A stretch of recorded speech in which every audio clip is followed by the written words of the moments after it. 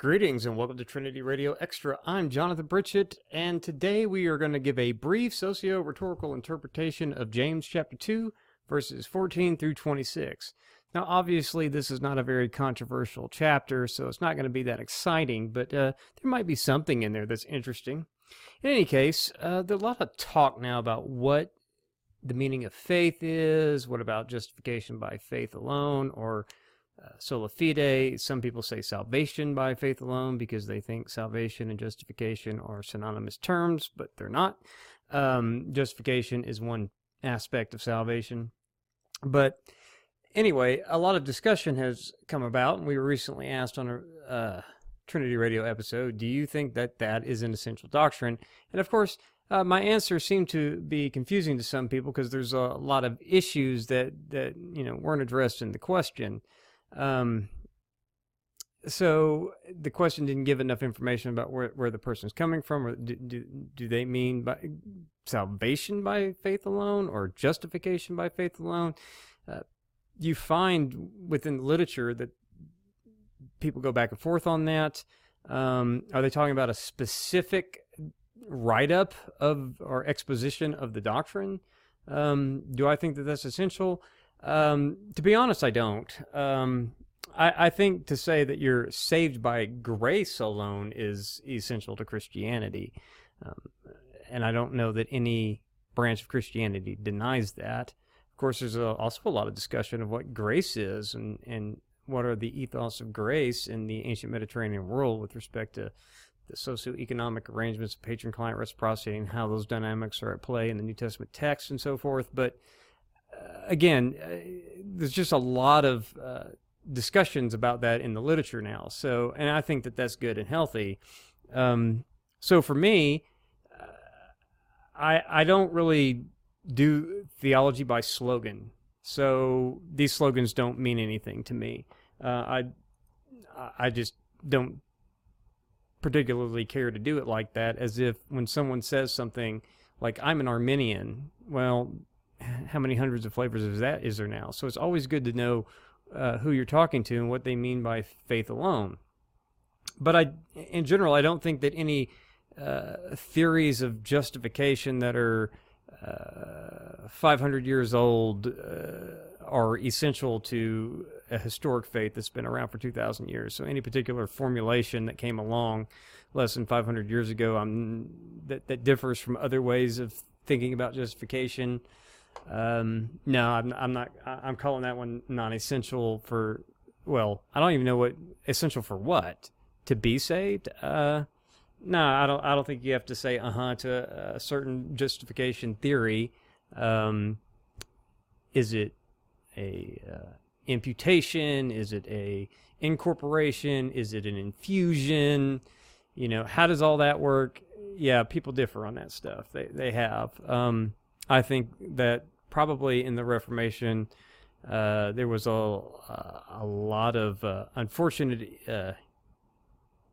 bloodshed, among other things that went on, and hostilities that went on during that time period that I don't think were over this topic. I don't think that the squabbles of the Catholics and the Protestant reformers in the 16th century was really what Paul and James and so forth were on about in books like James and Romans and Galatians. So the issues aren't the same. And how you hash those things up and then make application for theology, systematic theology, practical theology, all that, differences abound and have. So, we can only do the best that we can with the data that we have. So I'm personally, being more in the Paleo-Orthodox camp, not going to say 500-year-old formulations are essential for salvation for God to let me put it another way. You are not justified by your doctrinal formulation on justification you cannot understand anything about justification at all. You can not be interested in the topics and debates and theology and all that, but be a Christian and be justified.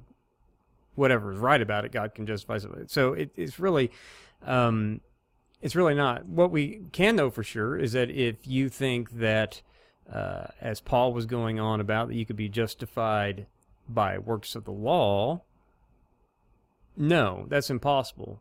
And if you think you can be justified by faith in Christ, however you define faith, plus adding works of the law as a requirement to be defined as God's eschatological people, that's a heresy. That we know. That's what we find in the text. Now, how that shakes out to other ideas, and can we throw every idea about doing stuff into the bag of works of the law? I don't think it's that simple. So anyway, there's a lot of issues there, and I'm not going to go through all of them or try to give answers that are going to satisfy anybody, let alone everybody. But I am going to run through what I think James is on about in this passage. So we're going to read it first. What good is it, my brothers, if someone says he has faith, but does not have works? Can his faith save him? If a brother or sister is without clothes and lacks daily food, and one of you says to them, "Go in peace, keep warm and eat well," but you don't give them what the body needs, what good is it? In the same way, faith, if it doesn't have works, is dead by itself. But someone will say, "You have faith, and I have works." Show me your faith without works, and I will show you faith from my works. You believe that God is one. You do well. The demons also believe, and they shudder. Foolish man, are you willing to learn that faith without works is useless? Was it Abraham our father, justified by works when he offered Isaac his son on the altar? You see that faith was active together with his works, and by works faith was perfected. So the scripture was fulfilled that says, Abraham believed God, and it was credited to him for righteousness. And he was called God's friend. You see that a man is justified by works and not by faith alone. And in the same way, wasn't Rahab the prostitute also justified by works when she received the messengers and sent them out by a different route? For just as the body without the spirit is dead, so also faith without works is dead. So let's first explore this intertexture just on face value. Verses 14 through 17. Verse 14 opens with rhetorical questions, which is the beginning of this diatribe here that we're reading, which is a rhetorical device in the ancient Greco-Roman world. The obvious answer to these rhetorical questions is no. The hypothetical situation posited in verses 15 and 16, the parable there, it demonstrates this point. The theme of helping the poor and needy resurfaces yet again here in this part, as it does, as it has previously and throughout the book of James. Okay, verse 17 provides that emphatic no to all those questions. See, this is discussing a kind of faith without works. Does someone with a faith that is without works have a faith that saves? Well, verse 14 opens with that rhetorical question and an implied no, can that faith save him? No. This kind of workless faith, or a claim to have faith, it could either way, whether it's a claim to have faith that's non-existent, or it's a faith, and James continues to use the word faith as if it is a kind of faith, just a useless one.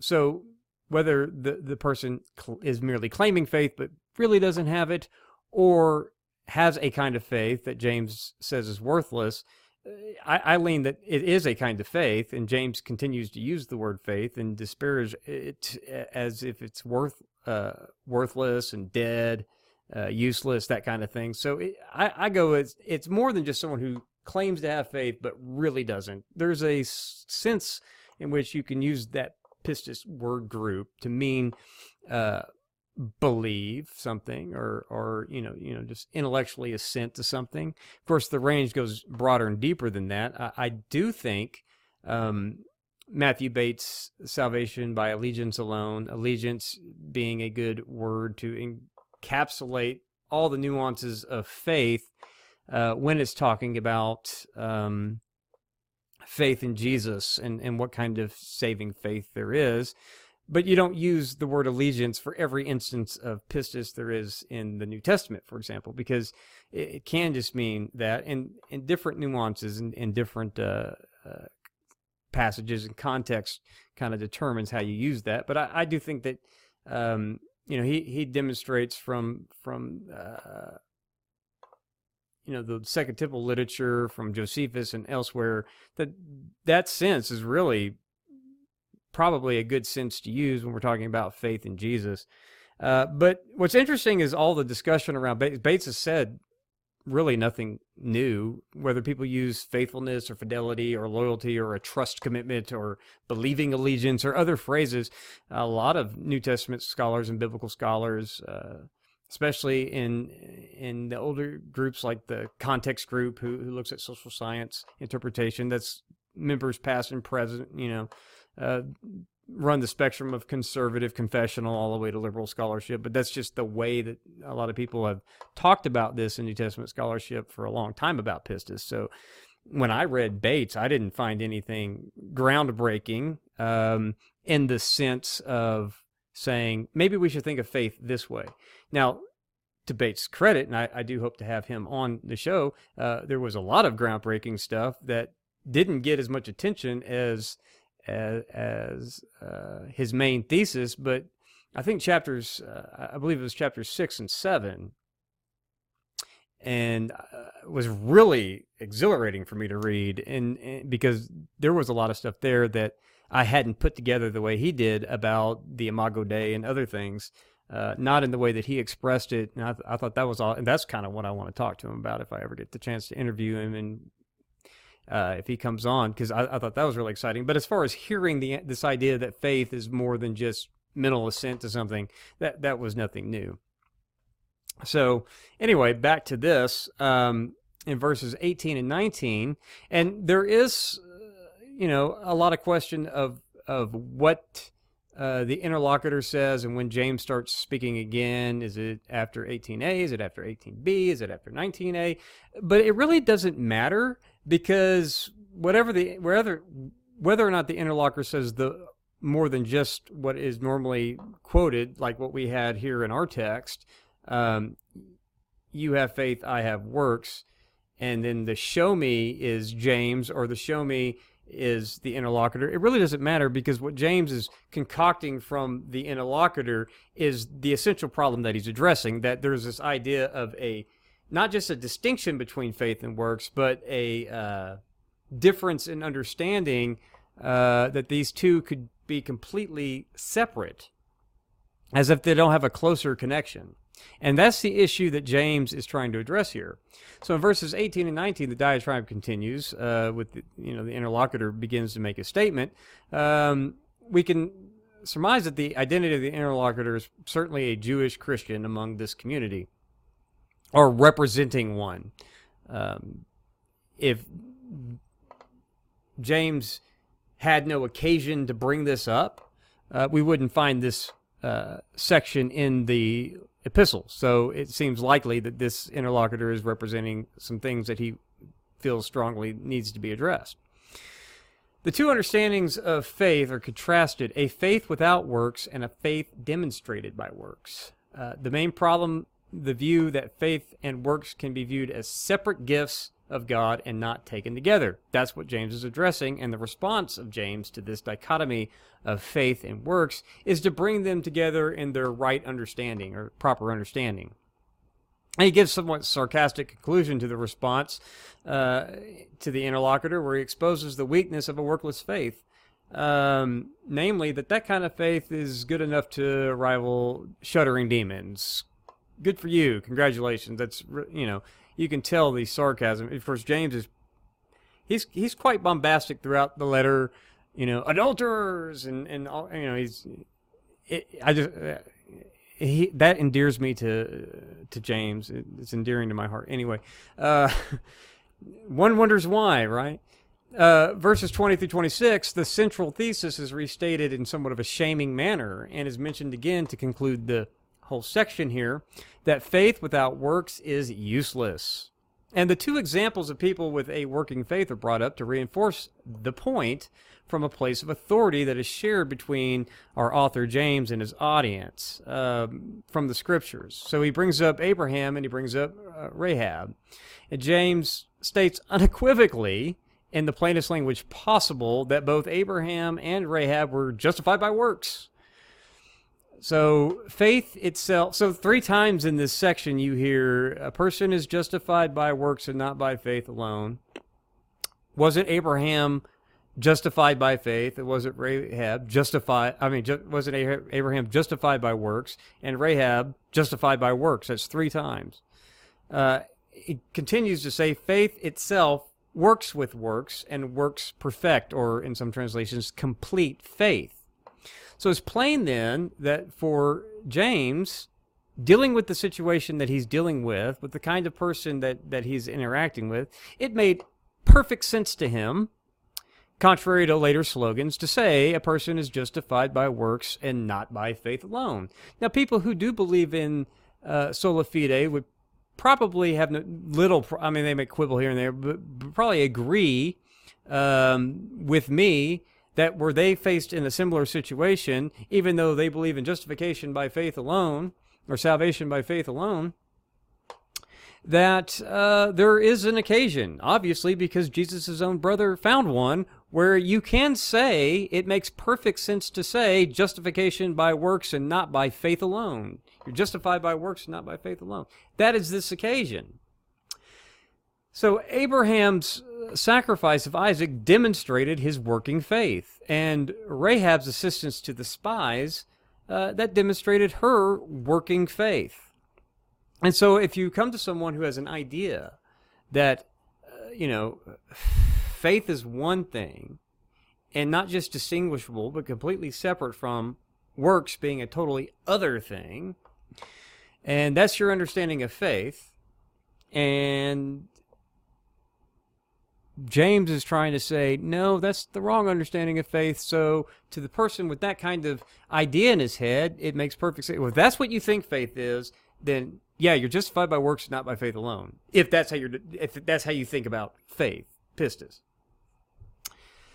So that also lets us know, and that one of the nuances about faith is that it could be seen as mere mental assent to a proposition like God is one, or Jesus died for my sins, or is my faith, I believe Jesus did this.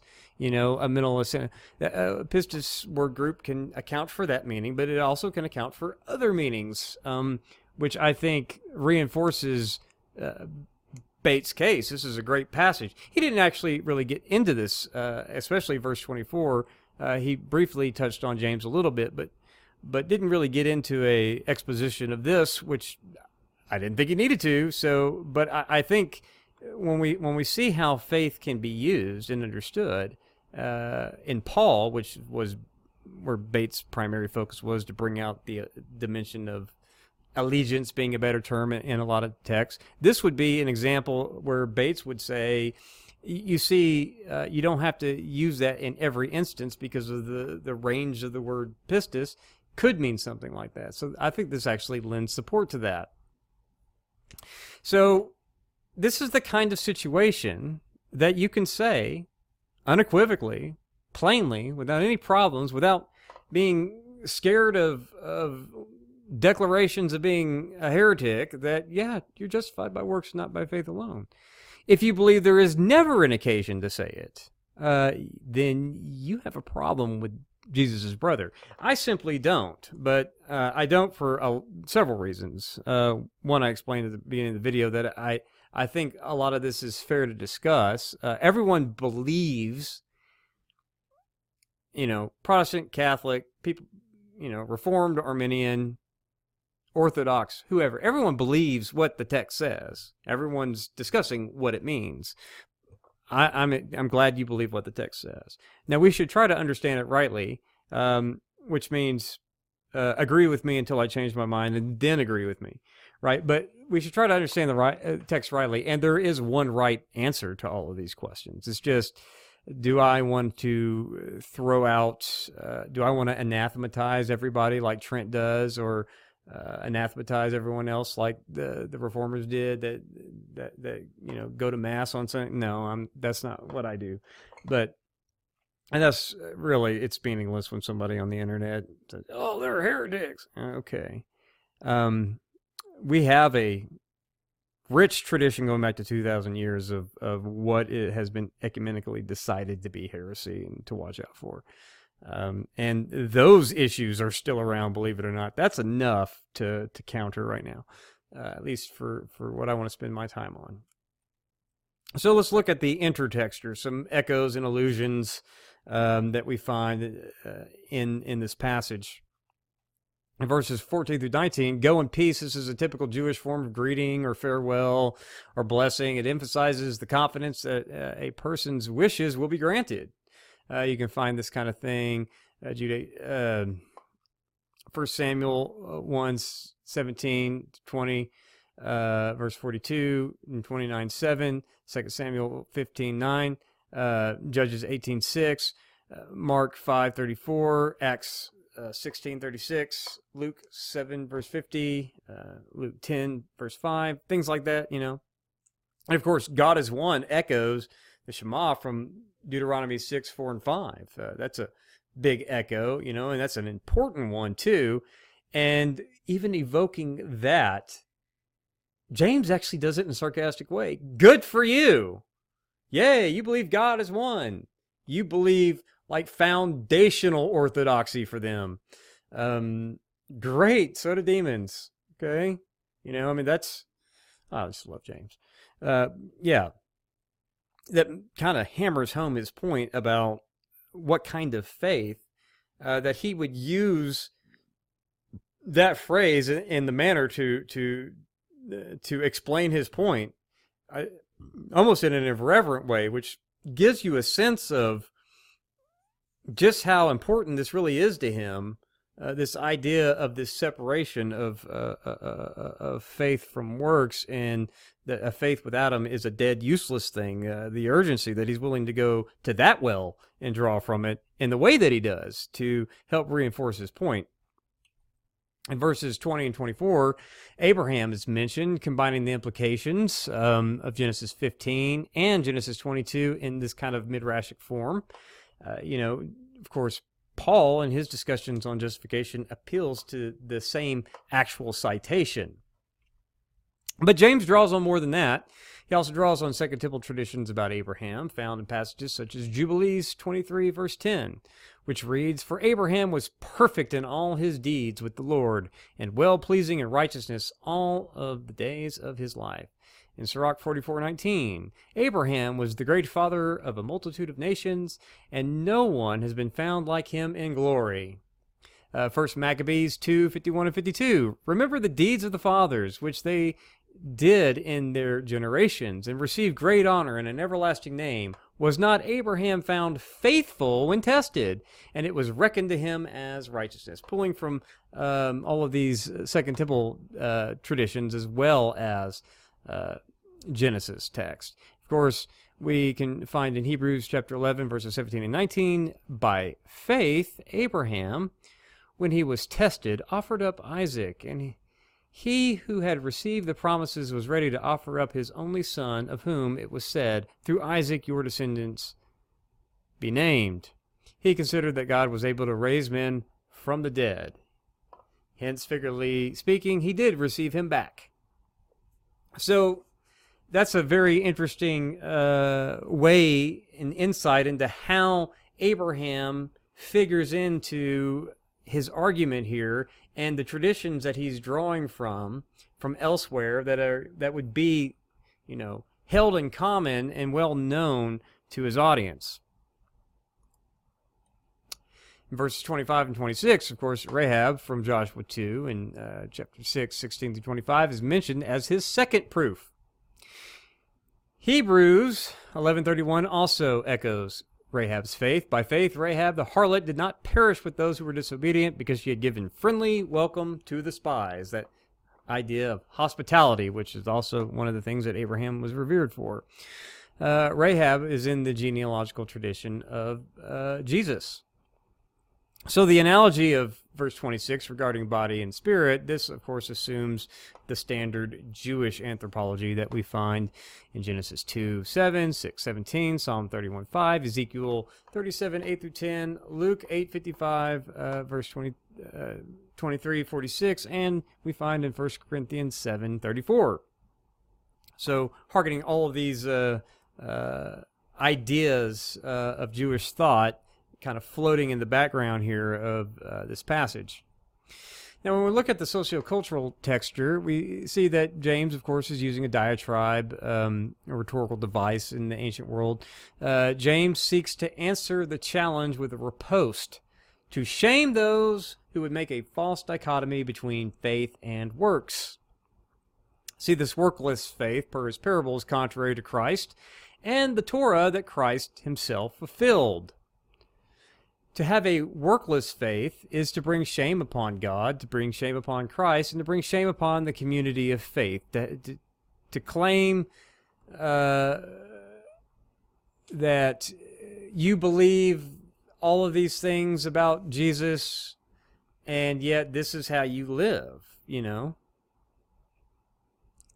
That you live in a way that seems contrary to what you profess. This is an issue, a practical theological issue that carries on into the church today, and not just about, you know, are we representing with the kind of thing that he brings up, representing Christ well in behaviors that give someone a well wish but don't actually do anything. We do hear a lot of talk like that, but we don't hear much talk about other behaviors that may bring shame upon Christ. And I think there are plenty of that going on as well. But anyway, to be scarcely clothed and unable to be fed in the ancient world, the people in James's parable, the culture of that time would look at that as a mark of shame, that there would be people left in this kind of condition. But for the believing community of Christians, the faith in Jesus people were a fictive kinship, meaning we're brothers and sisters, not by blood, but by bond. And so, by bond in Christ. And for a brother or sister in this fictive kinship relations of the community of believers, the church, to leave their kin like that, that is shameful to do that to your own family, because it is a mark of shame on members of family if they're already, in the ancient world anyway, if they are already destitute. People make all sorts of assumptions about their condition, and so good or bad is what it was. It's a mark of shame to outsiders, to other people. But the community of family that's supposed to look after them, they would be shamed as well, and it would bring shame upon them if they left them in that state. So this, and of course, when it comes to the poor, that's, of course, near and dear to James' heart all through his epistle here. You read in Acts, I mean, the one thing we're always reminded of by Paul in Acts and his epistles is James said, "Remember the poor," and I'm making every effort. I got you, James. Paul's like, yeah, I make every effort to do that. You know, that's near and dear to James' heart. So this idea of behaving that way and living out that way is contrary to the communitarian living that James expects from his Jewish believing audience. So James brings this to shame situation to the attention of his audience, in that, look, okay, we know that faith without works is dead, okay, and we know that if this is how you understand it, you see that a person is justified by works, not by faith alone, right? Abraham was justified by works, okay? Rahab justified by works. And so Abraham would be like, to everyone in his audience, like, that's the most reverent example that you could possibly think of, you know?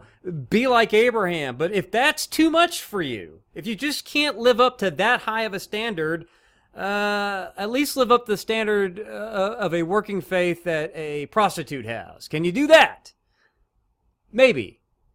That's what he's trying to communicate here, using the perfect examples. Okay, primarily Jewish audience. If you can't have the working faith of Abraham, have the working faith of a Gentile hooker. That's what he wants his audience to understand. This notion of hospitality in the ancient world, including what we find all throughout scriptures, we just read about it in Hebrews, is among one of the highest honorable virtues. And Abraham and Rahab are linked by James due to this virtue of Abraham, who was kind of revered for his hospitality in Jewish traditions, all stemming from Genesis 18. So they're linked for a couple of interesting reasons there. One, they have something in common that relates to the parable. And two, one is a Jewish example. Abraham's not Jewish, but one that the Jews would revere and count it as their patriarch. That's, and probably say, he really is Jewish, the first Jew, right? That's kind of their attitude about him, their forefather of the Israelite people. So they can speak of him, of following the law and all that stuff in their later traditions. So, you've got that, and then you have Rahab, the Gentile, the prostitute, who was also justified by works for what she did to help the spies. So, really genius way of linking all this. It's a lot more interesting than just kind of reading it on the surface when you kind of look under the hood to what James is trying to communicate here. Ideologically, when we look at that texture, we see, of course, James is writing from the perspective of a Torah-observant Jew living in Jerusalem. But Jews in the diaspora probably said a lot more lightly to as strict of a Torah observance, right? So temple's not there. It's a longer trek to ever go. We have a lot of social pressures out here. It's probably why a lot of Jews would find, just in general, the further you get away from Jerusalem and Israel, and Paul going to, says, I'm going to the Gentiles. I'm the apostle to the Gentiles. And then, goes to the synagogue everywhere he goes first, right? Because he still has this first to the Jew, then to the Gentile, or then to the Greek. So it's always in his head. He's still always trying to reach Jews, even though he was the apostle to the Gentiles in the most formal sense. That would look pretty good to them. Okay? Oh, yeah. This is not necessary in Christ. Now, at the same time, I don't think Paul personally, and we'll talk about this in a minute, but I don't think Paul personally would care that if you're Jewish and you go on doing Jewish stuff, as long as you don't put any justification stock in that, yeah, cool. But as far as trying to say, this is how God justifies, no. That's the faith in Jesus system, not this works of Torah system. This over here, faith in Jesus, this is the way. This is how God, this is the righteousness of God that has been, though it was testified in that over there, that was never able to justify or give life. This is the thing. It's apart from that, but testified over there. This is the revealing of that. And so the people who want to be declared righteous by God, that's this camp. But if you're in this camp and you put no more justification stock in this is the identity way of who God's eschatological people are, then yeah, keep doing all that stuff as long as you don't read more into it than what's there. But Gentiles out in the diaspora, Jews out in the diaspora, they would probably be open more and receptive to, if as much of that as they could let go at that time, they'd be cool with that, because there's a lot of evidence, it seems, that it's one thing to live in Jerusalem and be observant as those in Israel and specifically Jerusalem were. It's another thing to have to live out here, And so for those that live out here, there's evidence that they were sitting loosely to a lot of the Torah observance requirements. They wanted to participate in society and conduct business in society, and so they probably made more compromises with that, which would make it attractive. So if that's already their disposition to sit lightly from something, it makes sense that James would be the way that he is, talking to that kind of audience from his frame of reference, right? James demands a strict moral adherence to the law, and if not, also to a typical stricter Torah observance for Jewish believers in general, right? That's just seems to be his way of thinking. So that's James and his audience. And what about us? Our vision of theology in the West is real Gentile-oriented, and in Protestant traditions, it's certainly more Pauline-oriented, however one understands Pauline theology, especially these days. But James challenges us not to confuse what our ideas are, whether they're right or wrong, about Pauline thinking. Don't confuse your ideas about Pauline thinking with Pauline-only ways of thinking, right? James gets his say, too. And whatever problems you have with James is not James's problem, right?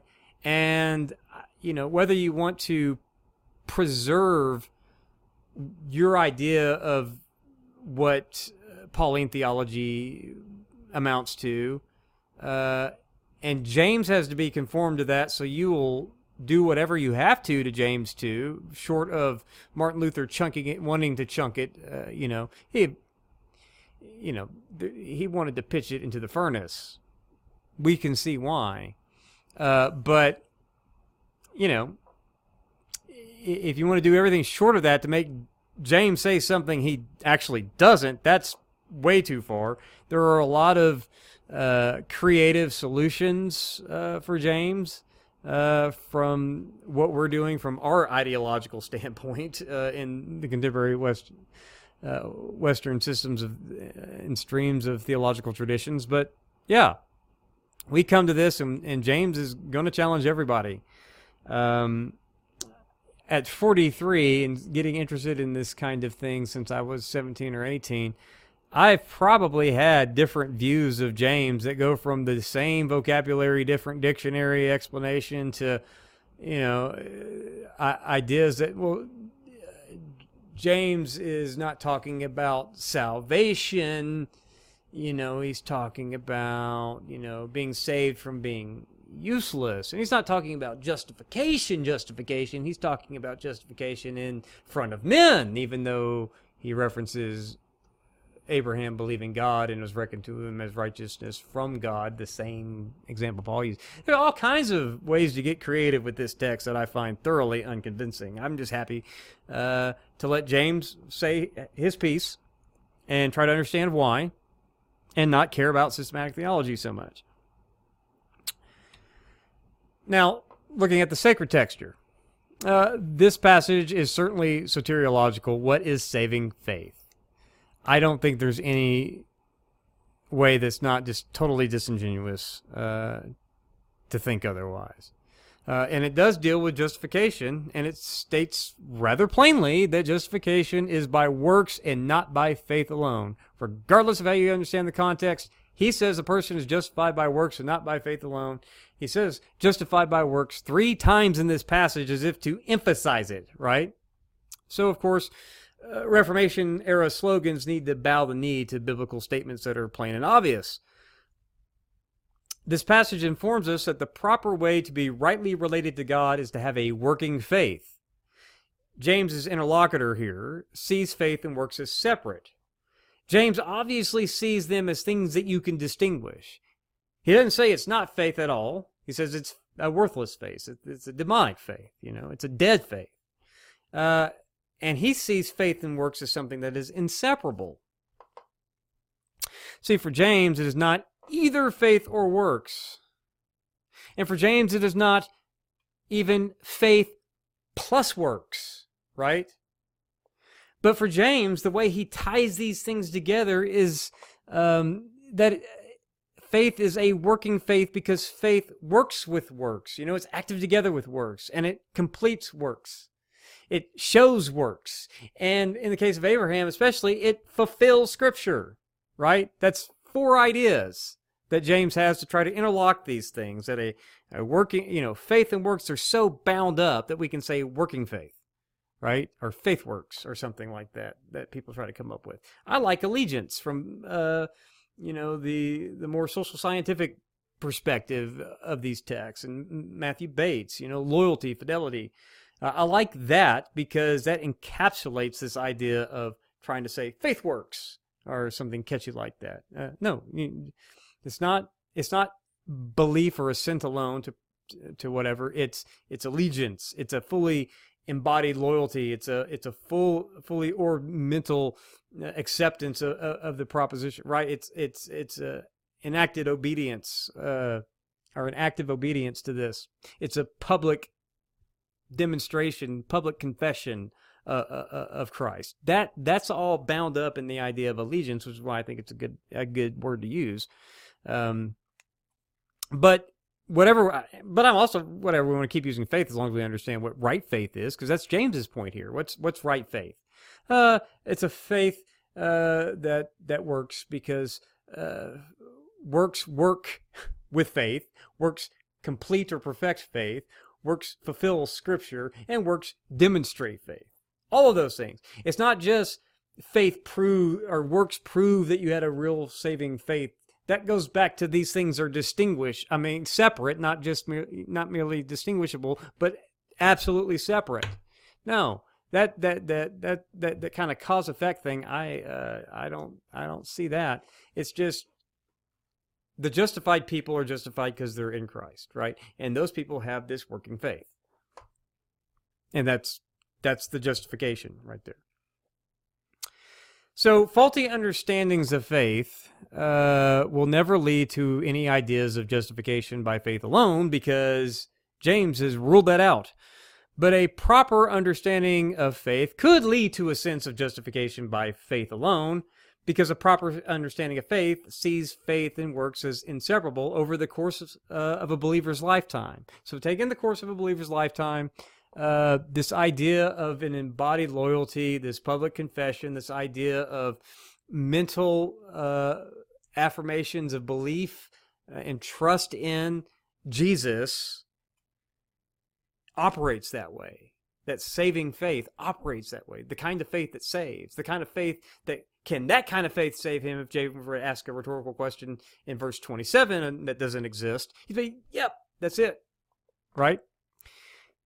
And if you say justification or salvation even by that kind of faith alone, yeah, as long as we know what we're talking about by faith alone, because faith alone has its object of Christ, and when you have a saving faith in Christ, it does all of those things I just said. Awesome, right? So if that faith alone, great. James's view here of demonology is actually consistent with the rest of the New Testament. Demons are real, right? And the demons, they know God. They know who Jesus is. But of course, James is the only person in the Bible that ever links this idea with faith, which is interesting, which kind of says that he's not talking about a non-existent kind of faith that doesn't actually exist, so we shouldn't call it faith anyway. No, he's saying that's this faith. It's just a dead, useless belief that you have. It's what demons have. So if I were to preach this, if we look at or teach this like I'm doing now, what would I draw from it? I would draw from it that workless faith can't justify, and since people who are the people of Christ are justified by faith in Christ, it can't save, because all justification and salvation aren't identical, but everyone who is saved will be justified, right? And is justified, has been justified, past, present, and future, because they're in Christ, right? But a workless faith, that's not the kind of faith that saves. Improper definitions of faith need to be distinguished and corrected from the proper understandings of faith, and James does that here, and so we need to be well reminded of it. That reminder is namely that faith works with works, faith works perfect faith, and can fulfill Scripture. James tells us that works together with, perfects, and fulfills faith. Verse 18, 22a, 22b, and verse 23. And finally, I'll reiterate what I've already said. If you can't have the working faith of Abraham, if that's too high of a lofty of an aspiration for you, have the working kind of faith that a hooker has. You can at least get that much going for you, right? That's where I'll leave it as far as going through that text. I'm sure everyone has quibbles. Don't care. I really don't. If I would find quibbles with your interpretation, but quibbles are no big deal. Some of you probably have serious gripes. The earth will continue to spin on its axis. So, do I believe in justification by faith alone? Yes and no, depending on the conversation. If I'm having to address a situation in the same way that James is doing, no, I don't. But if you understand faith rightly, sure. If you understand faith wrongly, I think I can stand with James and say, no, that kind of faith is useless. You got to understand a person's justified by works and not by faith alone. And if it's good enough for James to find an occasion to say it, it's good enough for me to say it in the same similar kind of occasion where somebody has this issue about there's faith over here, and it's not just distinguishable from, but it's completely separate from works, and you can have one and I can have the other, and you can have this faith can be this thing that says no to somebody in need that's part of the believing community. No, that's not faith. That's not saving faith. So it all depends on the conversation. Of course, I don't really care to say, I believe in justification by faith alone. Why? Because it's not my slogan. I'm not in the Reformed tradition. I'm by default Protestant, but I really more appeal to the Paleo-Orthodoxy camp, so I'm not really beholden myself to 500-year-old ideas. I want my ideas a lot older. But it's fine if you get justification by faith alone right. If defined rightly, everybody can believe it. Defined poorly, I don't think anyone believes it. So, it depends on which definition you want to look at. So, yes and no, depending on the conversation. What do I believe? Well, okay, if by faith alone you mean we are justified by grace, justified by Jesus' blood, justified by Jesus' resurrection, justified by faith apart from works of the law, and by works and not by faith alone, if justification by faith alone, you mean those 5 things that we can find in these verses up here, Romans 3:24, Romans 5:8, Romans 4:25, Romans 3:28, and Galatians 2:16, and James 2:24. If by justification by faith alone, you mean all 5 of those things, then great, you agree with the Bible, because that's what I believe about justification. All that about justification. Now, you agree with the Bible if you believe all 5 of those things. You might not believe much in the English language and what the word alone means, but at least you agree with the Bible. Because that's what I believe about justification. I believe 5 things. If 5 things means alone, okay, but that's kind of a weird way to say it. But if you believe something else than what the Bible says about justification, that's your business. So there you go. That's my position on justification by faith alone. Depends on what we're talking about. Now, are James and Paul on the same page? Well, when I look at the book of Galatians, Paul is addressing justification there, and it says that faith in Christ, allegiance in Christ, if you will, whatever you want to say, loyalty, fidelity to Christ, but belief in Christ, faith in Christ, not faith in Christ plus works of the law, or just works of the law, justify. It's just the faith in Jesus is the box here.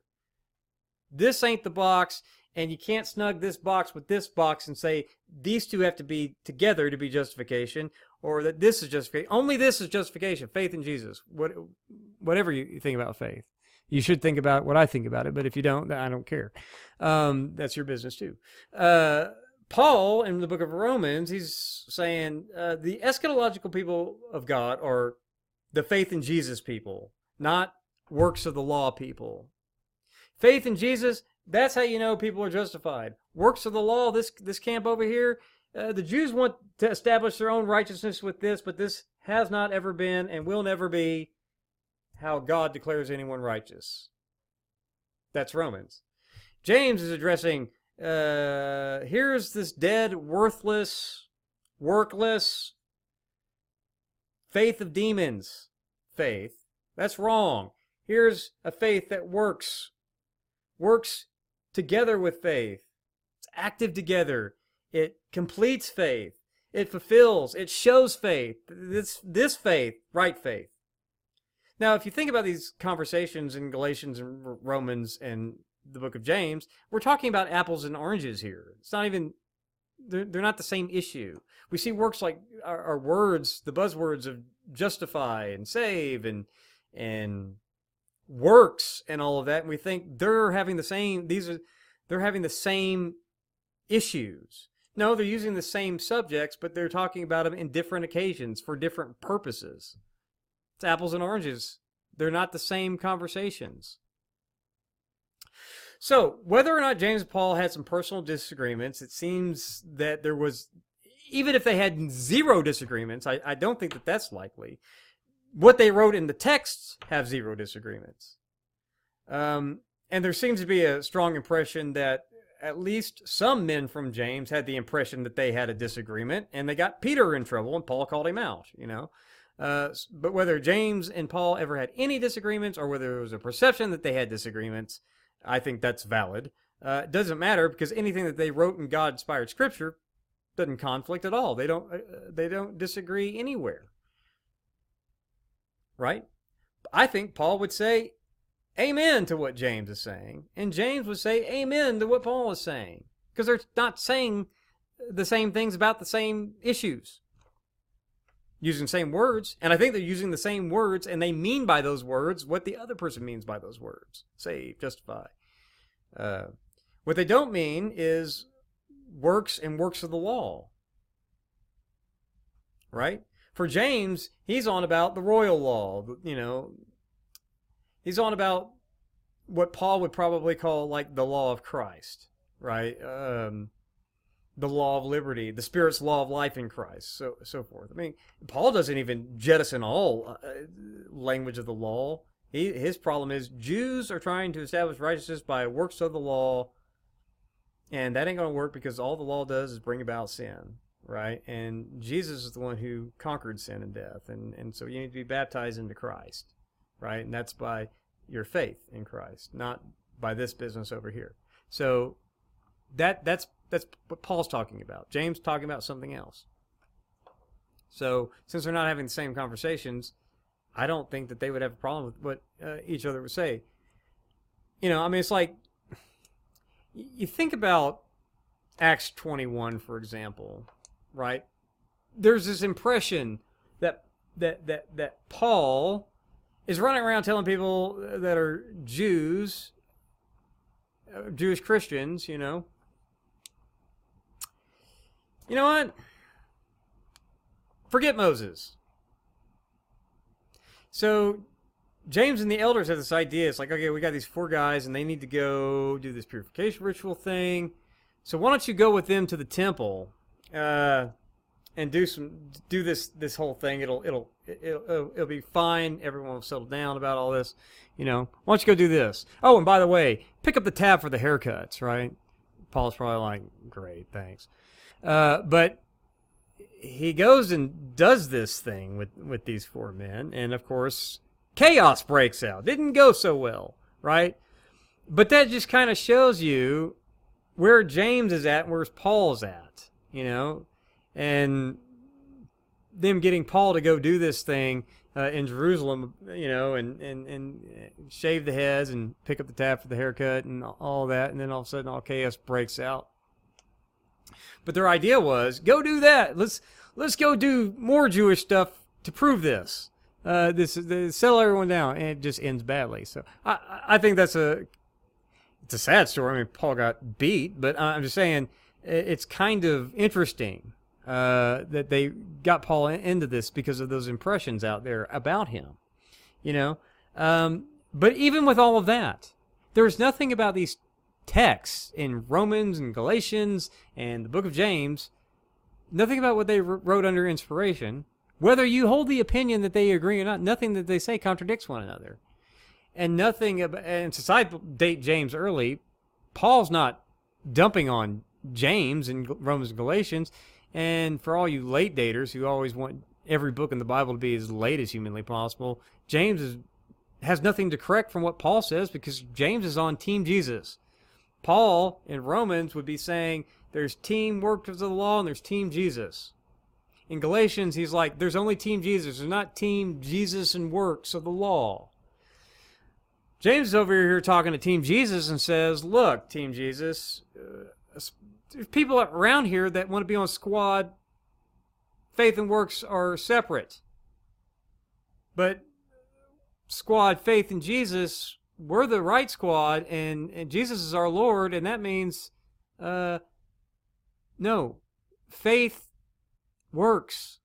Faith and works. Faith will show your works. Faith will, works will work together with faith. Works complete faith. They're distinguishable but not separable. Have this kind of faith, not this kind of faith. This kind of faith won't save you. You're not really on Team Jesus, right? You're a squad that's going to get kicked off the team. That's what you are. If this is your idea, don't have that. That's not a faith that saves. Have this kind of faith, right? These are totally different things. So anyway, that's all I have to say about that subject. I probably didn't clarify much for anybody that's curious about my views on this. Some people are probably, this all made perfect sense to. I'm thankful that those people exist. But that's what I'm working with here. That's how I understand James 2. That's how briefly, there's way more that could be said about not just this passage. There's way more to be said about Romans and Galatians and all the issues there. Right? I'm trying to keep this under an hour, and I'm doing good so far. So I'm just going to leave it there.